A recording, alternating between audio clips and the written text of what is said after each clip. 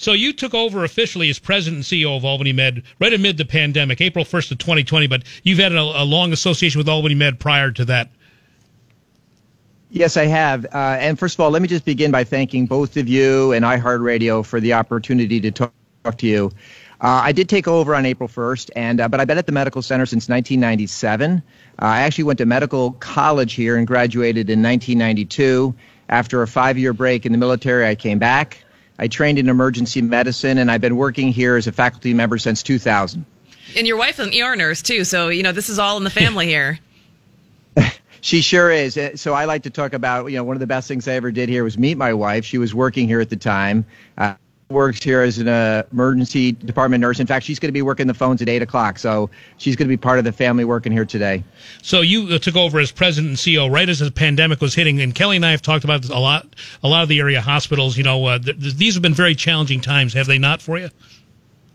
They've been challenging, but in many ways they've been very inspirational to see not only how our workforce came together, but how the entire region came together to care for people who had COVID in the region. And as has been reported, of course, we also were able to care for people from outside the region who needed our help, and we pulled them out of New York City and took care of them. And so it's been really my honor to be leading this workforce since April 1st, and just watching everything that they did to take care of the patients has been really completely inspirational to me. Has there been an additional layer of complications with this, trying to protect the kids from everything that they need to be protected from? I mean, even on a good day, a lot of them have compromised immune systems that, if you run the risk of exposing them to anything, it could be potentially fatal.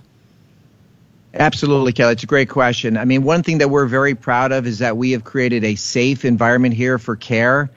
We know that in the beginning of the pandemic, there was a lot of uncertainty. People didn't want to come into the hospital. We, in fact, saw volumes drop off. But we have all the best specialists out there. We have 140 physicians who care just for children.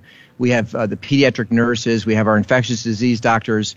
And so they put into place protocols right away to be sure that if you came in, we could care for you safely.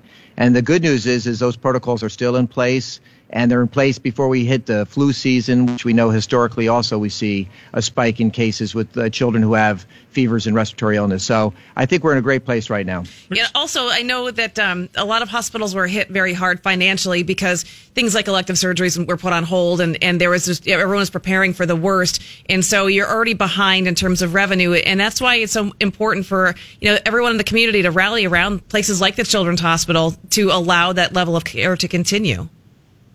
That's very true. I mean, the generosity of this capital region over the last 20 years has been unbelievable. All right. I think the number is since 1998, $5 million raised. And, that money stays here. That money goes into programs and services here, whether it be our neonatal intensive care unit, our pediatric intensive care unit, our trauma program for children, or obviously our Melody Center, which treats children with cancer. And, one thing I think about is that there are 70 families next year in the capital region where they're going to have a child diagnosed with cancer. They don't know it right now, but it's going to happen in 2021. And if it wasn't for the support of the program here, those families would have to leave the region. They'd have to go to Boston. They'd have to go to New York. But they don't have to. They could stay here, and they can get the world-class care that we can provide on this campus. And I think the ability to stay close to home is actually incredibly important to the healing process. You have 4 kids yourself, right? 4 children. You must have a special, deeper understanding of what goes on at your facility due to that. Absolutely. So all 4 children were born here. In fact, my oldest son was treated here in the Children's Hospital when he was very young. He had a bad case of pneumonia. He was very ill. And so I saw firsthand what the care was like. And I work in the emergency department, and I see children come in there. And I know about the care that they give. And, we have friends and family who have children who come into the hospital.